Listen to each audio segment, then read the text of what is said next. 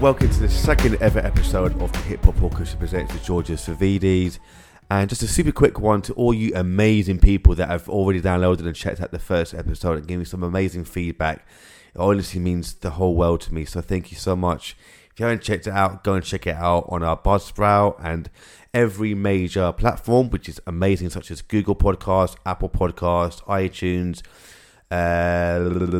TuneIn. You can check it out on Alexa as well, and a couple of other ones. But in the meantime, for this second episode, what I want to talk about are the behind-the-scenes stories to some of our biggest achievements to date so far, and give everyone a kind of insight into what exactly goes on leading up to the events, what work is needed, who we need to talk to, how they came about, and so forth. Starting with, in fact, I want to go back to 2015, which was 3 years into our creation by me. Leading up to that, we had done some obviously amazing things, really great stuff, and a couple of great major events to... I can't remember now, but they were amazing. And suddenly, things went really quiet. I'm not talking about just a couple of days or weeks, but things were really quiet for about 2-3 months at least, where literally nothing was going on. And obviously we were a little bit concerned because things were going so well, then suddenly just died out. And at that point, for the first time, I kind of lost the love for doing it, because it was so much fun, performing live and doing some great things. And then suddenly, when everyone just ignores you, your emails, your calls, no matter what they are, it kills your spirit, it kills your creativity. You don't want to do it no more. And that was the first time in my life where I felt like I can't be asked anymore to do this. And I took the major plunge to just call it quits in the end, because things weren't moving on. We weren't moving on. Things weren't happening. So I text my guys just to say, look, I made a really hard decision just to stop the whole orchestra now, because things aren't moving on. And yeah, I don't really want to carry on anymore. And although we were all heartbroken, they all said, look, we fully understand your decision. And if ever you need us and things happen again, then by all means just give us a shout, because we're always here for you. And to hear those kind of words from what I call family members is, because all my HHL family, they're more the members of family to me. To hear those words meant the world to me.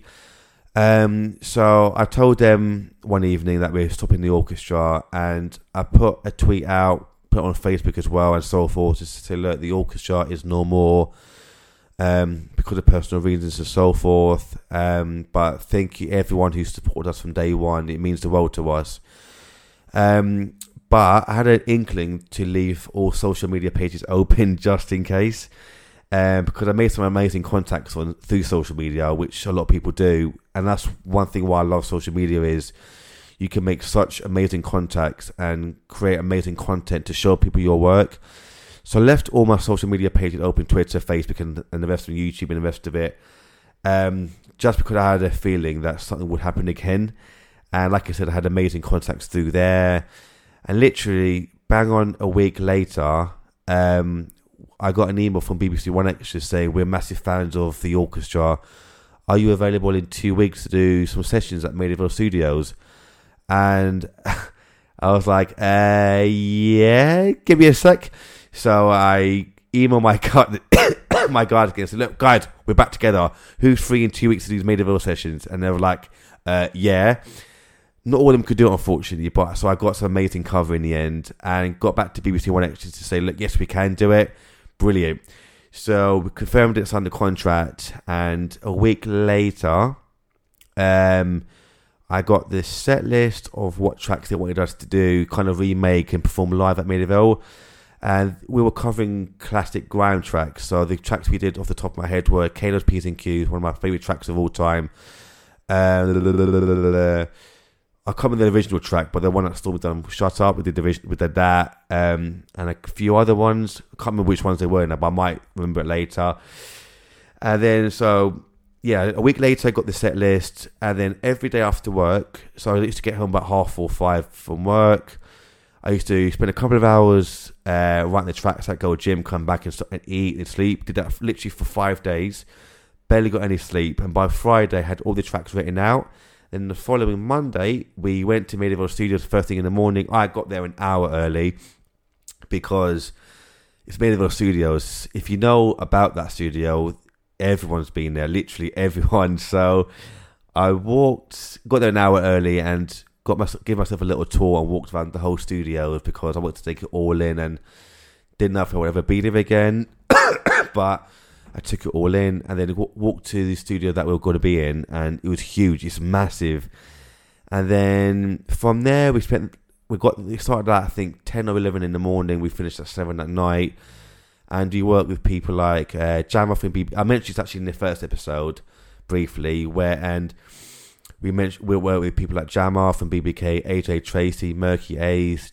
Shout out to my boy Jevin we worked with, and also my girl Janset. We worked with them as well, and a couple of other people. And the whole day was unbelievable. And we did 5 tracks, filmed them, got them properly recorded as well, and then the promo. And I had an interview after with Cyan Anderson as well, who's love it to bits. And I think all the videos, pardon me, all the videos and the promo was done and released in June of 2015. And if I tell you my phone was going off the hook, I literally was constantly vibrating with messages on Twitter and so forth saying, "Oh my God, you lot were amazing, it was so good." And to hear yourself on radio and Sky and TV and stuff is so weird. I will never get over it. But that's just a little rundown of how that came about, which is amazing. And the following year, a few months later, I got offered to do a TED Talk at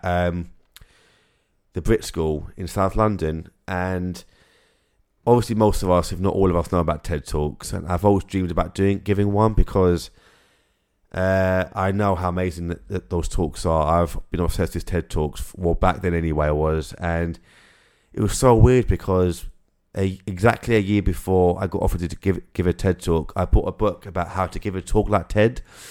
So I studied that book for ages, how to be calm and collected and be an amazing speaker. And literally soon after the BBC One Extra event happened at Maida Vale, I got I got a phone call from an organizer at TED saying, "Look, you guys are amazing. We've seen your work through BBC and other places. We've known about you guys for a couple of years now.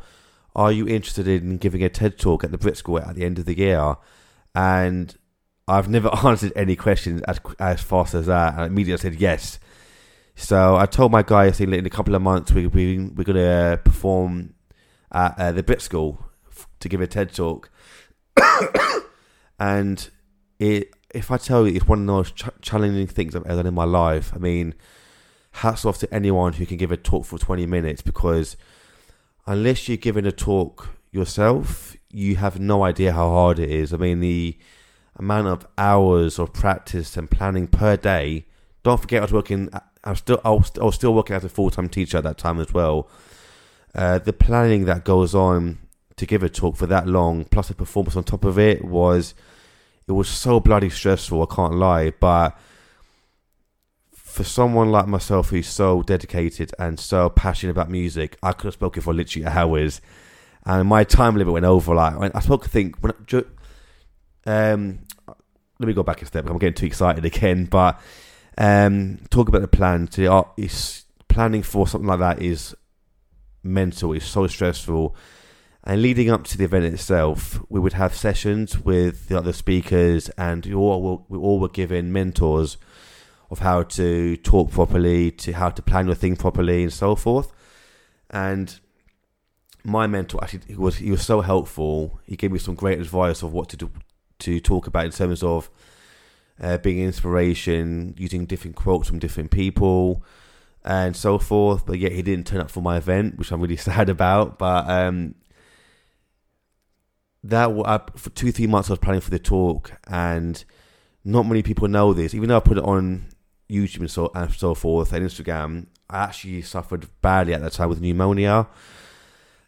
Things weren't stressful enough as it is. I think I might have got that because of the stress, but during my talk I had severe pneumonia. Literally, even that morning I was throwing up, almost passed out that morning, and my mum was going, "You're not going down to give that talk. I don't care how you feel or what you want to do. You're not going down. You got bloody pneumonia. You're so ill." And my head was on the toilet at this time, throwing up, saying, "I've got to do it. I've got to do it." It's a TED talk. You have no idea what it's about. And I was actually meant to be at the Brit School at that time to practice our talks, but obviously my head was down the toilet at the time. So I ended up being 3 hours late. Got there at midday, meant to be there at 9, got there at midday. Explained the situation, said I was really ill, but I'm fine, got on with it. I was pale as a ghost, I looked like Casper. But yeah, I got there at 12 o'clock, tried to eat a little something, practiced my talk for a while. And once my guys came in as well, we practiced our performance as well, which was an original piece that I wrote. Actually, another funny story about TED Talk as well. To add more stress, I went down to Brit School the night before the main talk itself to practice the talk and to practice our performance with the orchestra. And the idea was for me to give a talk and a performance, like I just said a million times. The original plan for the performance was with the orchestra was for us to perform like a little medley of a Dr. Dre and Eminem track. I think it was Forgot About Dre into Superman, and it sounded so good. But to add more stress, she brought me to one side after the talk and performance, said that was amazing, but we actually can't perform that particular track or medley because of basically like copyright reasons. We're not allowed to release it, so you can't perform that track. Do you have something else you can do? And luckily I had an original piece written. It's like, yes, I had to like blag it. I said, yes, we did. Or not blag it because it's the truth, but I told them we got an original track, walked to my guys all sheepishly and said, look guys, they love us, but we can't perform the medley because of copyright reasons. And thank God my guys are amazing, my family, because they said, it's cool, don't worry about it, it's fine, we'll figure it out. So luckily on my Dropbox I had divisional scores, printed them off there at reception, getting to the guys to look, please, whatever you do, as soon as you go home, practice before tomorrow, alright? And then the following day, obviously I was stressing my mind, I was sweating, throwing up, the rest of it. As soon as everyone came together, we rehearsed it, then my stress levels went from right bloody way up there all the way to here. Sorry. And I was relaxed and got on stage, gave my talk performance. I was more nervous about not passing out rather than the talk itself because obviously I had pneumonia. I didn't know that until I had pneumonia until a few weeks after when I went back to hospital for like the 5th time. And they said, oh yeah, you got pneumonia by the way. I went, oh yeah, cheers for telling me that, thanks. Because originally they told me it was a chest infection, even though I was like coughing up and throwing up blood and the rest of it, but that's doctored for you. But anyway, did the talk, performance went amazingly well, and that was that. And then obviously in between those events, or before that, in between and after, we performed at things like the Jazz Cafe, the O2. For Jazz Cafe was for an up and coming talent event, which we luckily got chosen to do, which was amazing. And the O2, that was from a film event. But I want to talk about a certain event called Britain's Got Talent. Because a lot of things happen with them lot actually, which I want to get off my chest, because people obviously recognise off there, but they don't know the ins and outs or how corrupt it actually is. So I want to take it back to the beginning of when we started back in 2012, like I mentioned back in the first episode. Now, like I said, I started the orchestra back in 2012 with the intentions of changing perceptions of classical and hip-hop. And even before we officially got together, like I said, I put the word out on social media and so forth, saying I put together this group. I actually got an email from BGT saying, would you want to be on the show? This was back before we officially even got together. This was 8 years ago. 8 years ago. And I said no because we're not ready yet and so forth, but thank you. And they kept coming back year after year saying, we love you guys, want to do the show, this would be a great platform for you. And I kept saying no, because if you know about these kind of events, you know how corrupt they are. But I think it was like the 5th or 6th time they offered us to perform the show. Talking about corrupt, they actually offered us a contract to lose in the semi-finals, but get fast-tracked to the semi-finals. And if you saw the money they were offering us to lose, it was ridiculous. I think, if I remember off the top of my head, this was like 4 or 5 years ago now, when they originally, like, one of the times they offered us, after many times, I think the semi-finalists would get 10 grand a performance, and the winners would get 15 grand a performance, and they would take care of all the contracts, documents, events, and so forth. You just turn up and perform. And so that was when they offered us that. I got my guys together. So look, I'll think about it. In my mind, I put on a poker face. I said, I'll think about it. Spoke to my guys and said, look, they're basically offering us a contract to lose in the semi-finals, yet they'll take care of us for the future. And we had a chat for like half an hour to an hour. I think it was longer. But they all said, if they're offering us this money to lose in the semi-final, then bloody hell, we'll take it. What's the loss in that? We'll get far. We'll get a name out there. Plus, we're getting paid good money. So, went back to BGT and said, we'll love to do it. What's the next steps? They said that when they needed us to film a sort of behind the scene, like a audition off a phone or from a camera, do it however you want to. Just film like an audition so you can skip the pre-audition stage to get to the main stage. And they said to do that by this date, and we did it. Filmed it. We filmed it and sent it off by this date. On the day of the deadline or the day before, exactly what they wanted, and we never heard back. And I heard the reason why things didn't happen is because the guy that we were dealing with, who offered us the original slot, he got fired. So that year didn't happen. But then 2 years later, when we actually got onto the show, when they got in contact again, they said, do you want to do the show again this year? And I said, look, I would only do it if I can arrange a meeting with your top people, because we've dealt with you several times in the past before, and I'm not happy about how things have worked out. Bear with me 2 seconds. Oh no, sorry. Oh no. That so carrying on, I said to them that I don't want to do the show unless I arrange a meeting with your bosses, your top people, because I'm not happy with how things have been dealt with in the past. They said they can't do that because of certain reasons. I thought that was bullshit. I've asked them. I said, look, I need to arrange a meeting with you. And then luckily they offered us a meeting with, I think, the boss of the show, one of the top producers, and the talent scout who offered us the slot.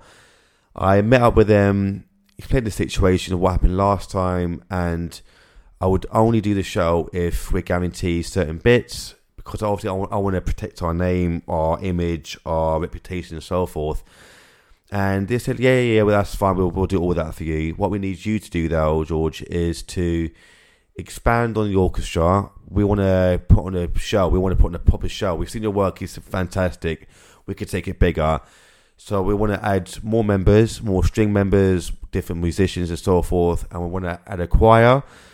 I said, okay, we could do that. That's no problem at all. So I met up with, I remember actually the choir that we added were called the LIGC, London International Gospel Choir. And I met with one of my best friends called Nikki Segal, and Nav, who runs the orchestra.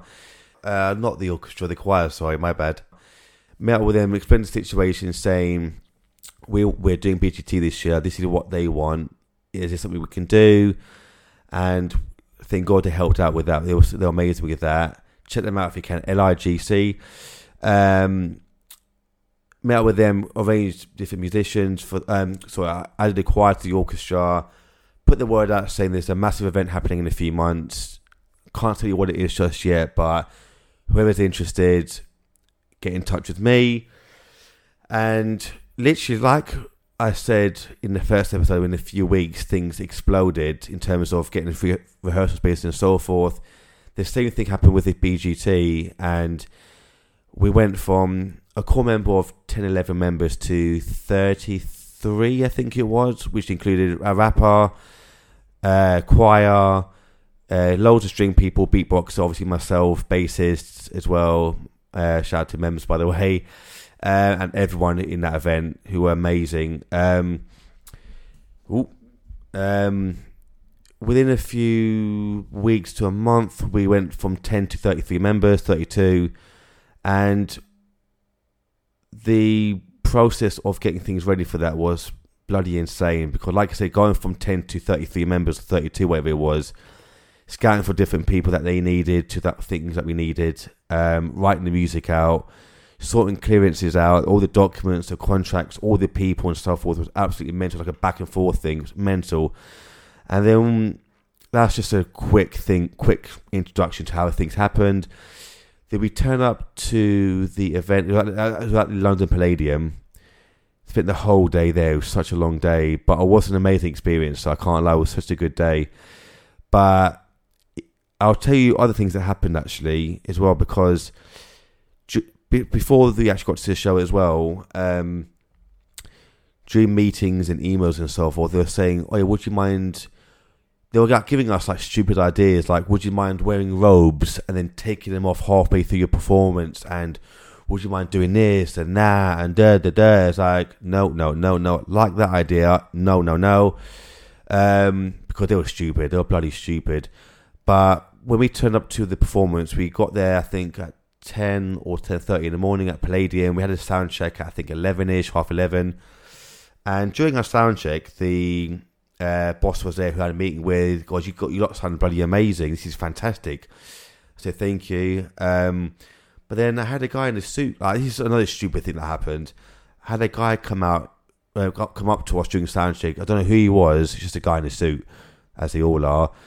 He said, "Would you mind changing your name from the Hip Hop Orchestra to the London Orchestra? But then after the performance, would you mind going back to the Hip Hop Orchestra?" I said, "No, that's stupid. Please leave us alone now." Not in those words, but I said, "No, we're not willing to do that." Even my guys were like, "No, we're not doing that." So, okay, it's fine. It's just an idea of us. Did a sound check, all sounding brilliant, and then we went backstage for the whole day. Then we came back on stage at 7 o'clock at night. I think 7:30, 7 at night. And we realised that during a performance, before as the performance was happening, that they brought out less equipment for us to use, meaning the sound was completely different.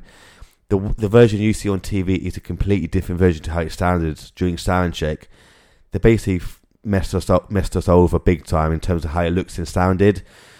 And I knew that was a big reason why I didn't want to do it in the first place, because I know how corrupt they are. And they made us look, in my personal view, I thought it made us look really bad. That's just my personal view, because I know that every single person I work with is bloody unbelievable. Everyone. They're so unbelievably talented. And I'm not taking anything away from them, because they were brilliant. But the way they made us look, and yeah, things could have gone better in certain avenues, but in terms of performance. But if you know what we normally sound like, I'll attach a original link below to one of our rehearsals leading up to it, which is how we normally sound. The way they made us looked, I thought, shit, putting it lightly. We got 3 yeses and 1 no from Amanda Holden, bitch. And they all said, "This is fantastic. Just work on your rehearsals a bit more for next time. That'll be it." And that meant we got through to quarterfinals that year, and that's as far as we got. But this is a big reason why I don't really like talking about that experience, because, like I said, they made us look not as good as we normally sound. And yeah, it's just, I don't like talking about it that much. People like to talk about it, and they also want to see it, but I don't like bringing it up for that matter. But like I said, I'd taken nothing away from the guys, because they were so professional the whole way, and they're so talented. It's unreal. But going on from there, we moved on with we did loads of other things after that.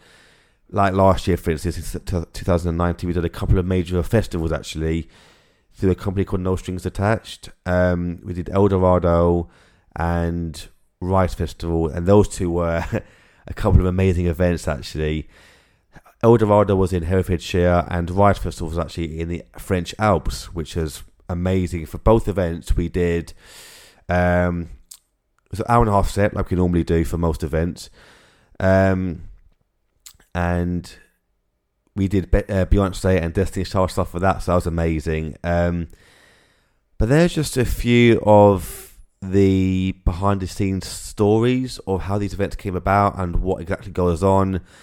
And we come off as very calm during performances because we're used to it now. We love what we do, and it's the most fun in the world. We're performing live and getting amazing feedback from people. It is amazing, and it's like an addiction. It's like a drug. Once you do it and get the people clapping back and cheering for you and so forth, it's amazing.